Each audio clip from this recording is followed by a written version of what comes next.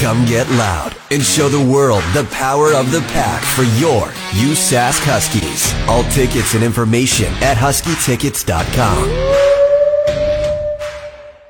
Something to let you know about. I have got 4 tickets for the New Year's Eve Rush game on the 31st. Obviously, that's when New Year's Eve is. They're taking on Albany at home, SaskTel Center, 7 p.m. Puck drops? No, ball drops. Yes, sure.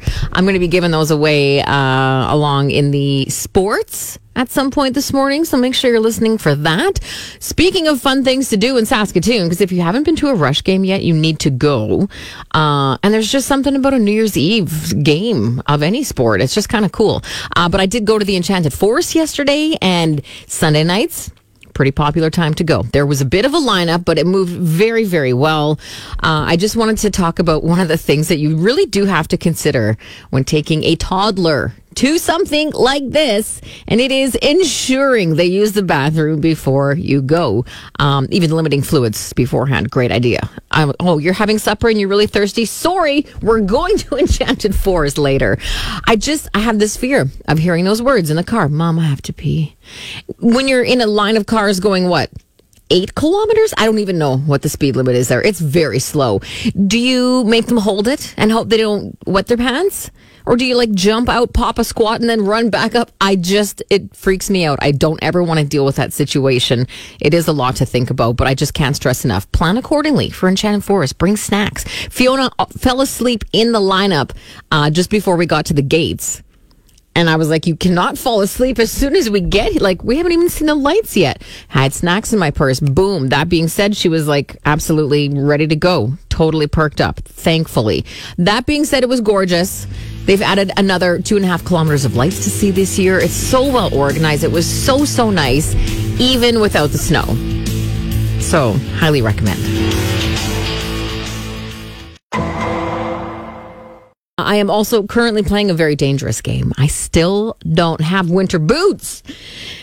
I got rid of my winter boots from last year because they were a good 6-7 years old. They didn't owe me anything. I wore those out. But now I'm without proper winter footwear, and I have been this whole time. I'm just riding this El Nino weather out until the last possible minute, which who knows when that's going to be. There's still no snow in the forecast, but then what if all of a sudden there is? I'm screwed. And it's kind of embarrassing, but it's come down to me just not knowing what to buy because this is I just saying it out loud sounds ridiculous. I've been wearing a slight flare jean or boot cut, and so certain boots that I really look ridiculous with that cut of jean. So then I'm well, do I have to wear skinny jeans in order to wear these boots that I like? Am I the only one that has this issue? Because obviously it's ridiculous and 100% self-inflicted. I'm very well aware of that. But it's just, I don't know. Footwear, it's such a big investment. I'm going to be wearing these things every day. They have to look decent, but also keep the snow out. And they have to keep my feet from freezing. Anyway, or I could just go full Sorel all the time and not give a flying what anybody else thinks. There's that option too. So anyway, that's my TED Talk on my winter footwear. Thank you. One thing I do love is learning about Canada. Obviously, the big important history stuff. It's fascinating. It's part of who we are. But also the quirky, somewhat pointless facts that aren't really going to be benefiting me in any way whatsoever. Those are fun. For instance, did you know in Eastern Canada, they call Christmas oranges clementines, not mandarins. All the Christmas oranges we get here in Western Canada, we get mandarins. That's just how it is and how it's been for a long time. But out east, they get clementines. But just like there are different types of apples, obviously there are different types of oranges. Mandarin and tangerine, interchangeable. Same thing. Didn't know that. Why have 2 names? That's ridiculous. But even though a clementine is a type of mandarin, they're just never sold under a mandarin label. It's an actual, specifically, this is a clementine. One of the mandarin varieties most popular in Western Canada for us is the Satsuma. That's probably what we're eating. So anyway, I don't know. I just thought that was interesting. It's your quick little Christmas orange background. I also just wanted to talk about this because I wanted to let you know how much I love Christmas orange boxes. I'm on my 3rd box this season, and aside from, obviously the oranges being delicious, as a box lover and collector, the boxes are the best. They're so rigid, they're so square, they're durable, they're practical, and I feel like a huge loser saying that out loud right now, but it's true. This is really interesting. Recent evidence has suggested people are so time pressed and impatient. It's worse than ever. And I can't agree with this more, especially in traffic for me. Anyway, my patience in traffic is non-existent. But what about lineups, right? How do you do in a lineup? Are you, like, some people will do anything possible to avoid standing in a lineup. They hate it. Like, they'll online shop, or they'll go to another location, or just avoid the purchase altogether. And then there's also the people that show up somewhere like as soon as it opens. Yes, I'm looking at you, my dad. He's at Costco like as soon as it opens. A professor of consumer psychology, which that area I find so interesting, says customers will actually like pick other stores just based on lineups. If they know that there are bad lineups at a certain store, they just won't go there. And so it's bad for business to have long lineups. The consumer psychologists have tips and ways for you to deal with these lineups. You guys, write these down. 1, manage expectations. You have to know going into a retail store at Christmas or like IKEA on a Thursday that you're going to have to wait in line. So you need to know what to expect. Don't act shocked when you see a lineup at IKEA, okay? That was the one suggestion. The other one was like distraction, right? Go on your phone your sister, blah, blah, blah. Their other suggestion was to turn around and get to know the person behind you. Are you kidding me? Consumer psychologist? That's the last thing that I want to do is have someone turn around and strike up a conversation with me. A stranger in a lineup? No. I'm already antsy and trying to get out of there. And if you're going to turn around and start, got all your Christmas shopping done? No, thank you. I'm just going to be on my phone. That's it. I was just chatting a little while ago about Christmas boxes. Well, I guess oranges initially, about how out east they call them clementines. Here we call them mandarins, whatever. I really just wanted to talk about the boxes. Christmas orange boxes are the best. They are so perfect for Christmas ornaments, wrapping presents if you wanted to do that. I've stored crafts in there before. They're nice and rigid. They're easy to get into. I'm a dork and I love collecting boxes. Whatever.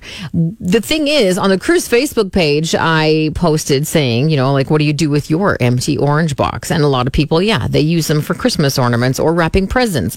And then it just turned into this conversation about, oh my God, where did you find Christmas oranges? Are we in the midst of a Christmas orange shortage right now?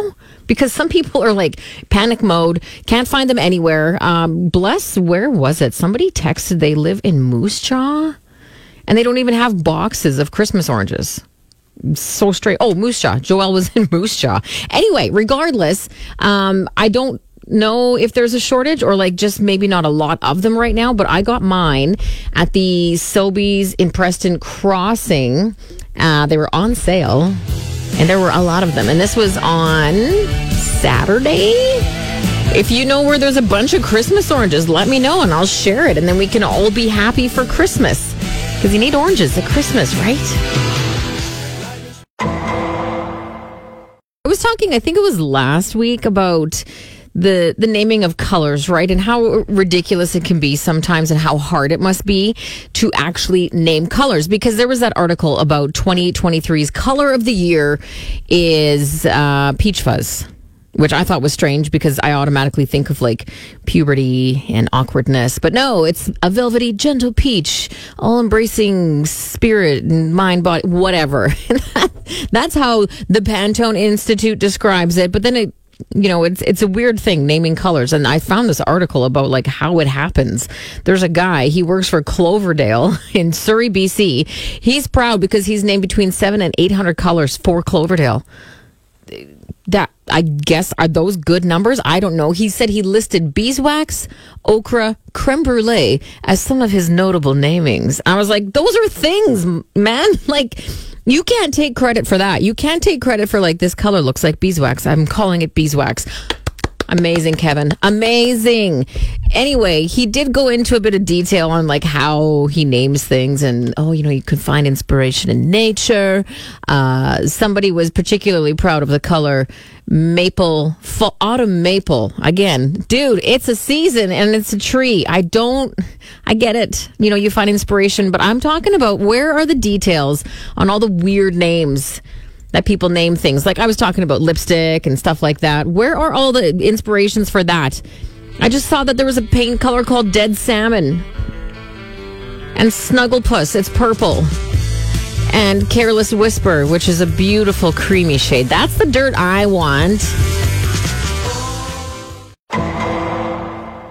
Congratulations going out to Rory. He scored the tickets for the Rush game. New Year's Eve, SaskTel Center, obviously, here at home, 7 p.m. It's going to be a great time. If you've never, I said before, like if you've never been to a Rush game before, they're so much fun. A New Year's Eve game for the Rush at SaskTel Center, packed house, so much going on. And I've been obviously to Rush games before, but I've never been to a New Year's Eve one. I've only heard amazing things about it. There's something about being at a sports game. Why does that sound so weird? Just being out at an event, like a sports event on New Year's. It's just not traditional. Maybe that's just me. I don't know. I'm usually like the house party, New Year's Eve type of person, right? Where it's like, I don't have to go out. I just have to take a cab home from wherever we are, that sort of thing. But going to a game on New Year's Eve is really fun. I've heard nothing but great things. Like I said, that turns the discussion again, of course, to, the big question. Oh, are you got any plans for New Year's? And I've talked about that before. There's so much pressure on the New Year's. What are you doing? Are you ripping? I wonder if people expect first we're starting with appetizers on a boat. You know what I mean? Are you expecting this big, elaborate discussion about what your plans are? What if you're like, no, I'm just staying home? You don't want to put someone on the spot and make them feel bad for their plans. Anyway, if you want an easy answer to that question, what are you doing for New Year's? Just go to the Rush game. Problem solved. You're going to have a blast. Rush are looking for win number 2. It's going to be a good time. I'll have another 4-pack tomorrow.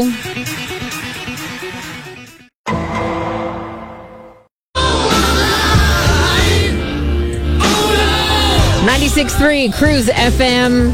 That is Phil Collins in the air tonight. 96.3 Cruise FM. I know I was just talking about New Year's, and I know this has been done before, and maybe it's not a thing anymore, but if you play In the Air Tonight by Phil Collins on December 31st at 11:56 p.m. and 40 seconds, if that's when you start it, the drum break will play right as the clock strikes midnight, you guys. I've done this before.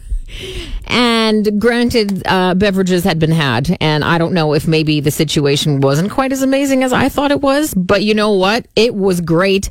It was so much better than, and you can do this with a bunch. I forget how to search for what this is, but you can do it with lots of songs where a really big, impactful part, whether it's a guitar solo, drum fill, whatever, plays right at midnight. It makes the cheers at midnight a little more fun, as opposed to 10, 9, that sort of thing, especially if it's a smaller group. It's just something different. I highly suggest it. Once again, start the song at 11:56 and 40 seconds p.m., obviously, just before midnight. Right when New Year's hits, that drum beat kicks in. Holy cow. If you're missing Husky games, you're missing out. Game schedules and tickets available at huskytickets.com.